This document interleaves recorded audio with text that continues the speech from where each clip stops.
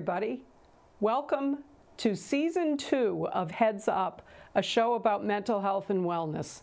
I'm retired school counselor Sue Mullen, and I'm with my co-host here today, licensed family therapist Diane Vaccarello. Hi, welcome, Sue. Diane.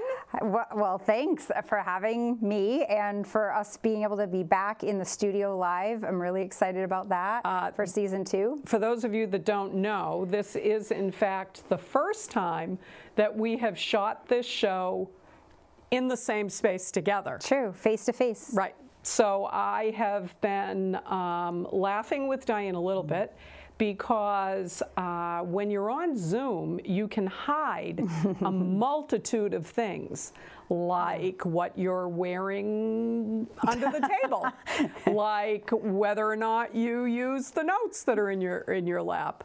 But today we are absolutely delighted to be back and to be able to come to you from BCTV, Bedford Community Television.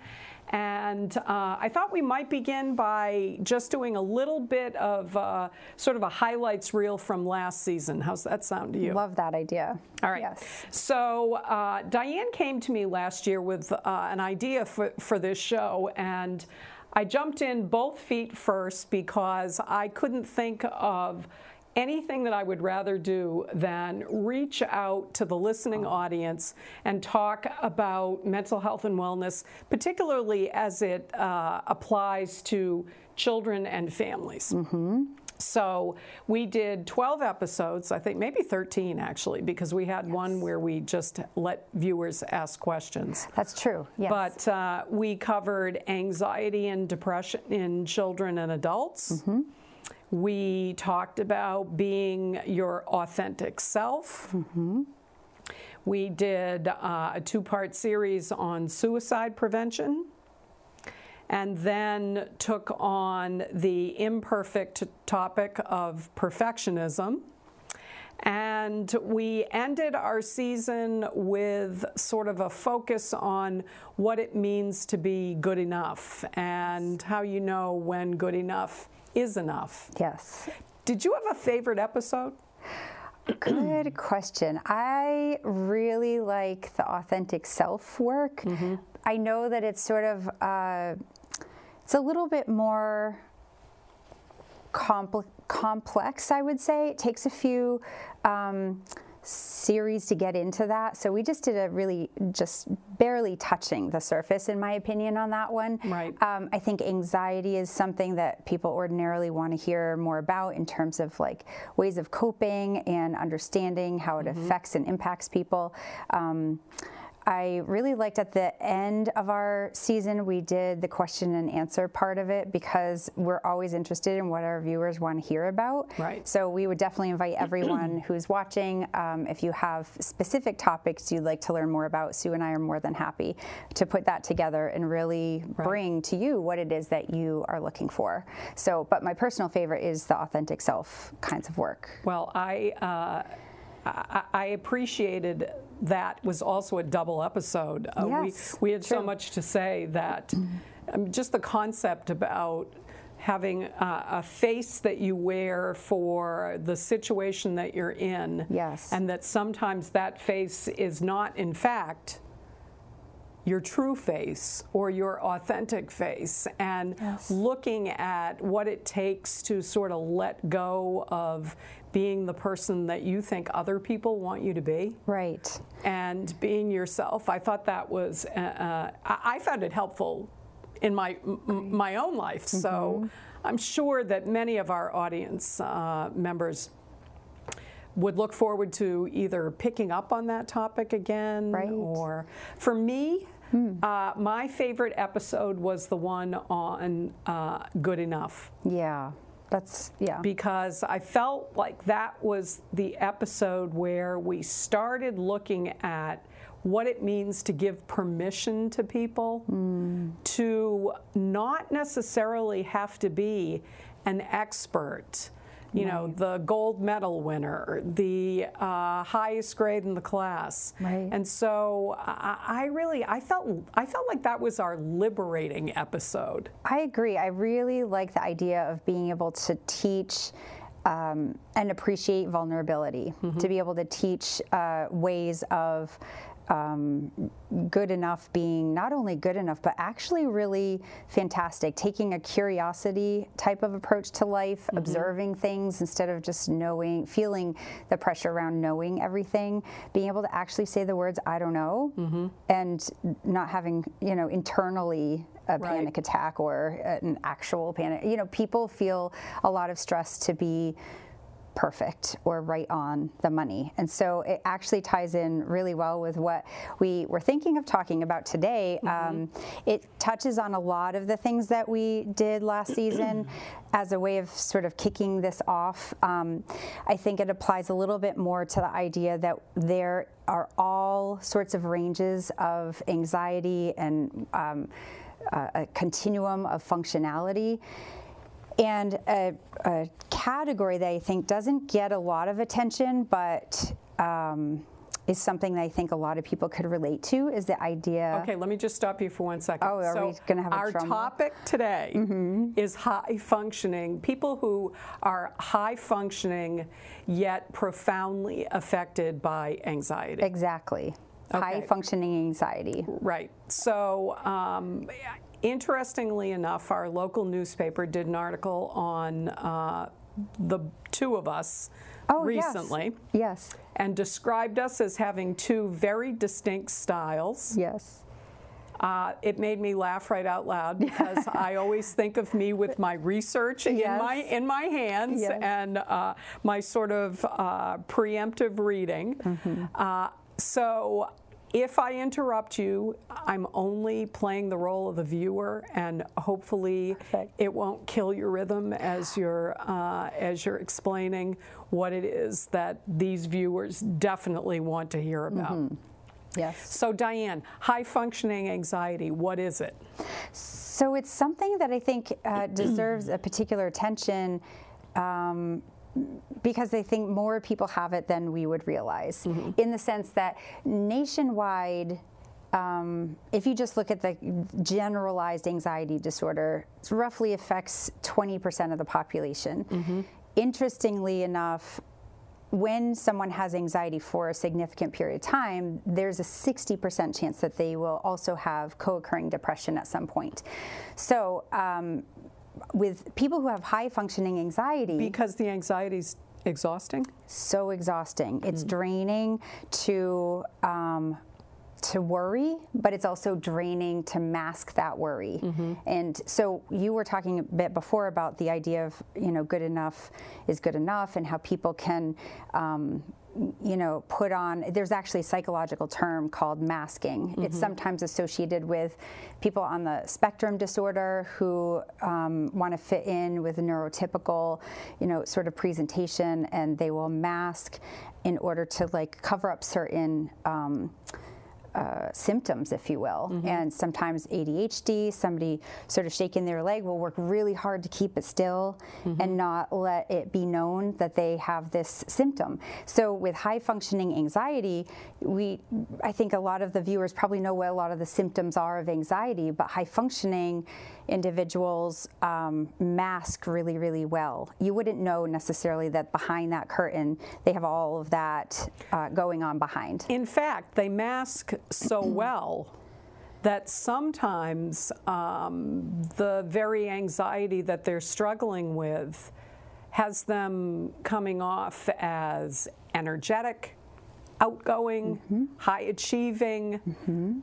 They may present traits that we tend to think as being positive. Exactly. So it's really tough for someone with high functioning anxiety to actually be vulnerable and allow somebody to know what's going on for them, because one, there's the fear that guides that quite a bit, the fear around the idea that that people will find out. There's a lot of people-pleasing tendencies. There's a lot of concern around what people think, that they maintain this level of high-functioning capability, and quite honestly, just that people wouldn't believe them or take them seriously, because they're like, well, you, like, look at what you do. How is that you have anxiety? You know, they don't want to not feel believed, and so there's a risk there. So there's a tendency to act as if. Yeah, let me read this list of positive characteristics. Great.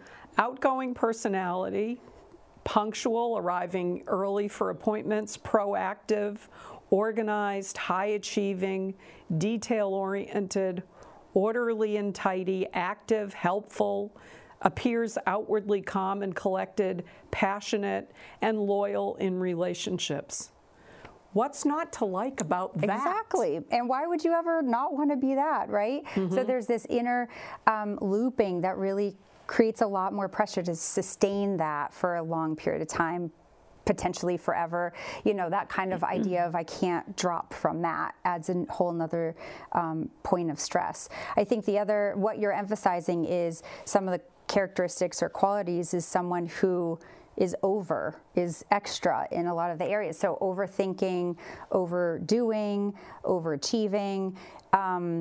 You know, there's individuals who present that way, but that does not mean that they don't take a tremendous amount of coping in order to tolerate that output.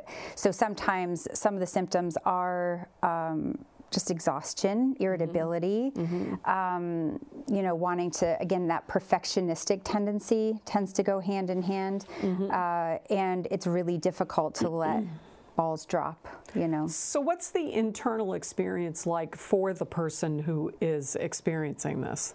So interestingly, people tend to be quite organized in certain ways, and again, there's a lot of success, if you will, that goes along with this, and again, positive sort of characteristics, but too much of anything can be too much, and so that person tends to sadly not really be able to appreciate much when things go well. They want it to go well, but the window in which they actually can celebrate that or embrace that is very narrow and very short.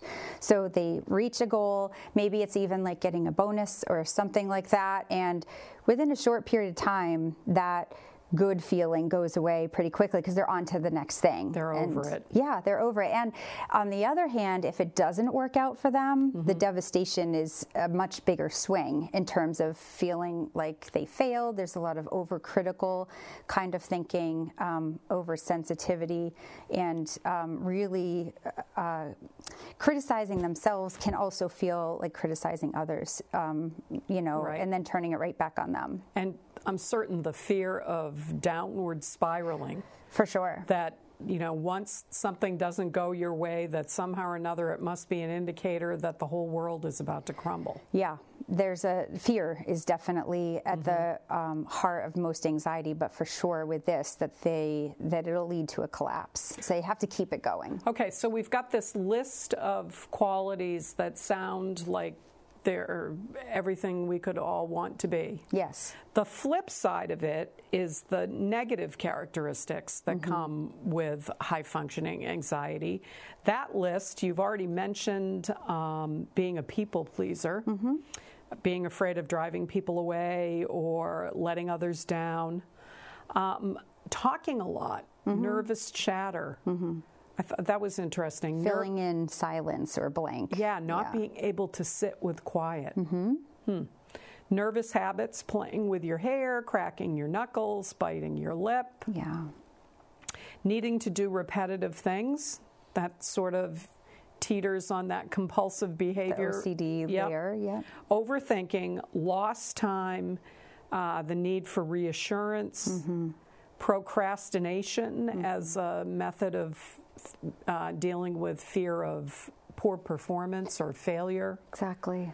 Avoiding eye contact, ruminating, and tending to dwell on the negative, particularly the what-ifs. I mean, I'm sure we all know the what-ifs, right? Right. And also the idea of if-then, like if I don't do this, then this will happen. So there's a very tight, narrow margin there. Right, and that cause and effect keeps things churning. Keeps things churning and keeps things on the more rigid side. So again, not having that sense of flexibility or fluidity really kind of works against a person. It keeps them feeling like they have narrow margins and they have to just kick it out of the park in order to make it good. Ugh. Yeah. Yeah, limited social life, sometimes the inability to enjoy the moment, Yeah. racing mind, insomnia, feeling intimidated by the future.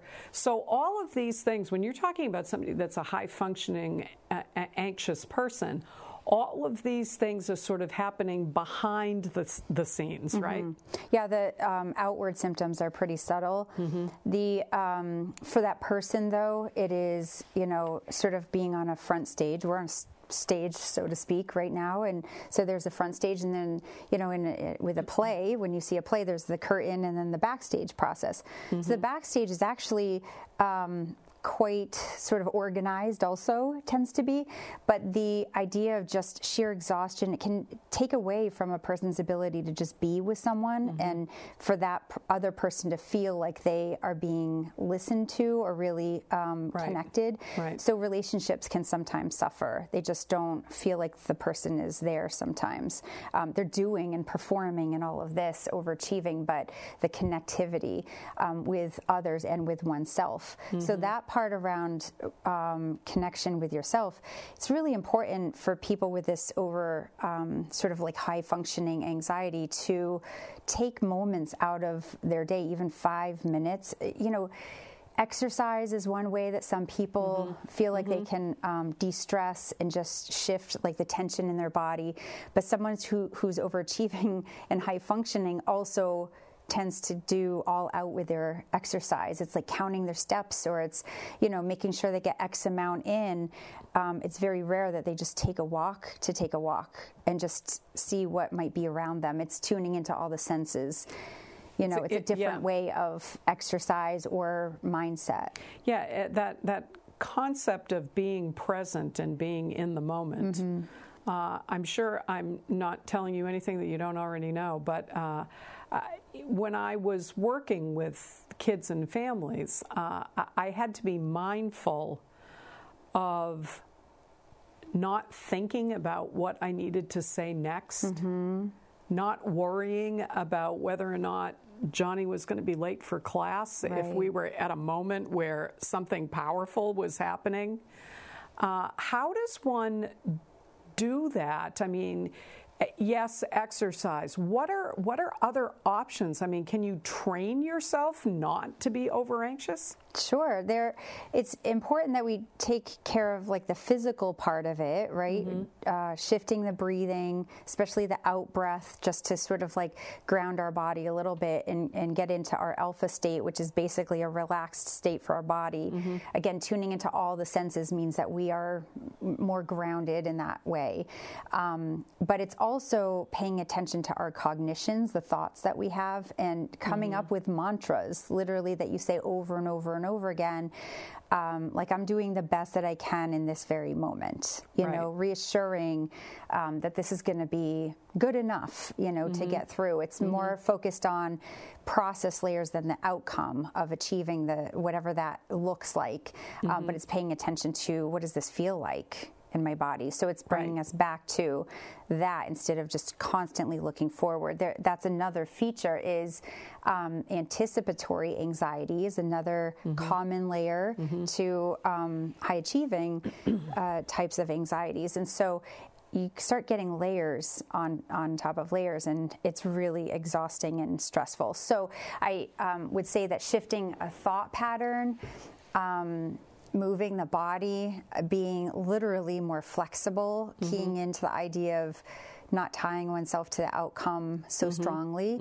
It's really mind over matter in a lot of ways. Yeah, so some of the reading that I did mentioned that there were generally 3 areas that people tended to turn towards if they felt that they were in need of help managing their anxiety.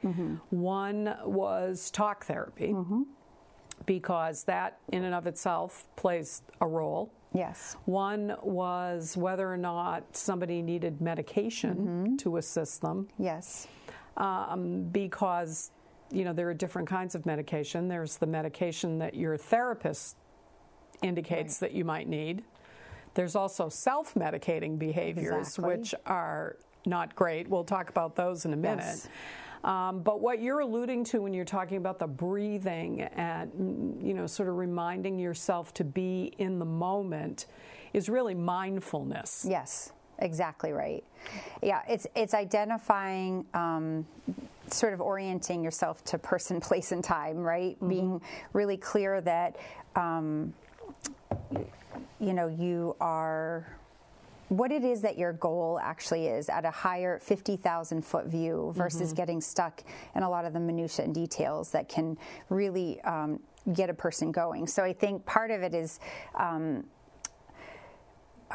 grounding the physiology is important, because once we start changing the breathing pattern, it will help with the emotion center of the brain, and realizing that this is not like a fight, flight, or freeze moment. This is not an emergency. This is not something that's like life-threatening. Helps us to really like slow down and step back and say, what do we actually, how do we want to be when we walk in through that door to the next room that we're going into? How do we want to be when we're in front of this next person that we're going to be talking with? And really making a decision to control more of those parts of the body, because it feels like, you know, there's a lot of pressure to control things and to control the outcome. But if we can control our physiology a little bit more, we don't need to over control these other things, right? So the counselor role then in a situation like that would really be more as a coach. Exactly. Because people who are anxious, for the most part, know that they're anxious. Yeah. So it's a question of what do you do about it? And, you know, sometimes even in the moment with someone, I will mention to them that they're holding their breath, because they are. And it's like, drop the shoulders. You know, it's just coaching around that. Right. It's also around the idea of what was it that you were telling yourself about that situation, and just doing a check on, again, the conversation a person's having with themselves if they're adding more pressure, and really poking holes in the idea of what if that worst case scenario happens that you're concerned about, breaking that down a little bit and doing some predicting, which can help a person. Otherwise, there's a tendency for procrastination, as you alluded to earlier, right. Because the pressure around really having a fantastically wonderful product or outcome on something also leads to, you know, that sense of procrastinating. I got to get this really, I got to nail this. Right. But then it can lead to a kind of freeze. And oddly enough, really high achieving, high performing can just pop off the map and just not show up to something, right. which sounds so strange for a person, but that's when you know the symptoms are really increasing. So how would an individual, how would a parent looking at a child know the difference between just this, you know, fabulous list of characteristics and the tipping point when those fabulous characteristics become too much? How would you know the difference? Such a good question. That's part of why it's important to just be talking about this and actually identifying that when a person, whether it's an adult, can talk to a friend or a coworker, and you know, it might be sort of one of those things. At first, it comes out, oh, sure, you know, you have anxiety, but no, I actually, this is what my experience ends up being like. And then other people feel like they can come to that person and talk about what that is like for them. It's kind of pulling the curtain back a little bit on that. With kids, it's really interesting because they tend to have this internal process. They don't know really sometimes that other people don't feel that way. So it's really checking in and trying to help process a little bit what their experience is like. What is that like for you? Is a question that can really get to the backstage stuff. And maybe looking at their reaction to not being first across the finish line. Exactly, that's true. The volume of disappointment or angst that a little one feels. Is someone able to shake it off? You know, kind can of they roll with the punches, exactly. as the case may be? Basically present with some resiliency, some flexibility. When it really gets to be like a lot of pressure, you're not seeing those characteristics. You're seeing, you know, kind of more extreme words and presentations and really stuck sometimes, you know, and like a 0 to 60 kind of presentation on their irritability or stress or handling emotions. They just kind of are full. Right. And so it's the spillover. So if you're a parent, you have a school counselor that you can give a call to see whether or not they can sit down with you and help you sort through all the information. Primary care physician, pediatrician. Primary care, yep. What about if you're an adult? So if you're an adult, I would also say that primary care is someone who, you know, you would want to reach out to. It's part of this also can be there's a genetic component for some people. Being able to talk with a therapist just to process what is going on and some coping strategies for dealing with this. And again, being able to destigmatize that a little, at least within your own family, and recognize, yeah, I have like a type A personality, overachieving, you know, what happens if I step back? Can I test that a little bit, experiment with that a little bit? As a family, you can create a culture of allowing something to drop or fail to a degree and how to overcome that in a way that doesn't just, you know, make it feel like a collapse. I remember having a conversation myself with my mother and almost falling out of my chair when I realized that she didn't know she was anxious. Oh, wow, yeah. Her awareness level was pretty low, or she didn't want to present like she was. I think her awareness level was pretty low. Yeah. So I want to thank you for obviously being willing to jump back into the host seat again. I've looked forward every week to whatever topic it is that we have in front of us. We want to encourage our listening audience to get a hold of us via email or through BCTV. If you have any specific topics, specific questions, we would love to be able to respond directly to you as a community, as opposed to Diane and I sort of prescribing what we think the community needs to hear. Exactly. So I look forward, as I said, Diane, closing thoughts before we wrap up today? Yeah, I would say recognizing that being overachieving, there's a difference. Allowing ourselves to be exactly sort of who we authentically are. I think some of what gets to the root of this when you're growing up in a family system or a culture where that's really encouraged, there's a lot of positive feedback loops around all these accomplishments. Deep down, let it be like that the true you is coming out as well in this process, that you can allow people to kind of take a look at what that is, what the struggles might feel like or be like, being real basically with this, and being able to recognize that there's more, I would say more of us. I will definitely put myself in the category of like an overachiever in a lot of ways, but I've learned to care a lot less about what other people think in terms of their opinion of things or of myself, and that makes a world of difference. And so I think being real with ourselves and others is a really important way to combat that and feel much better in the process. Thanks so much for joining us for episode 1, season 2. We'll be back next week with another edition of Heads Up. You gotta keep your head up, keep your head up, keep your head up. We'll make it through. We'll make it through. Keep your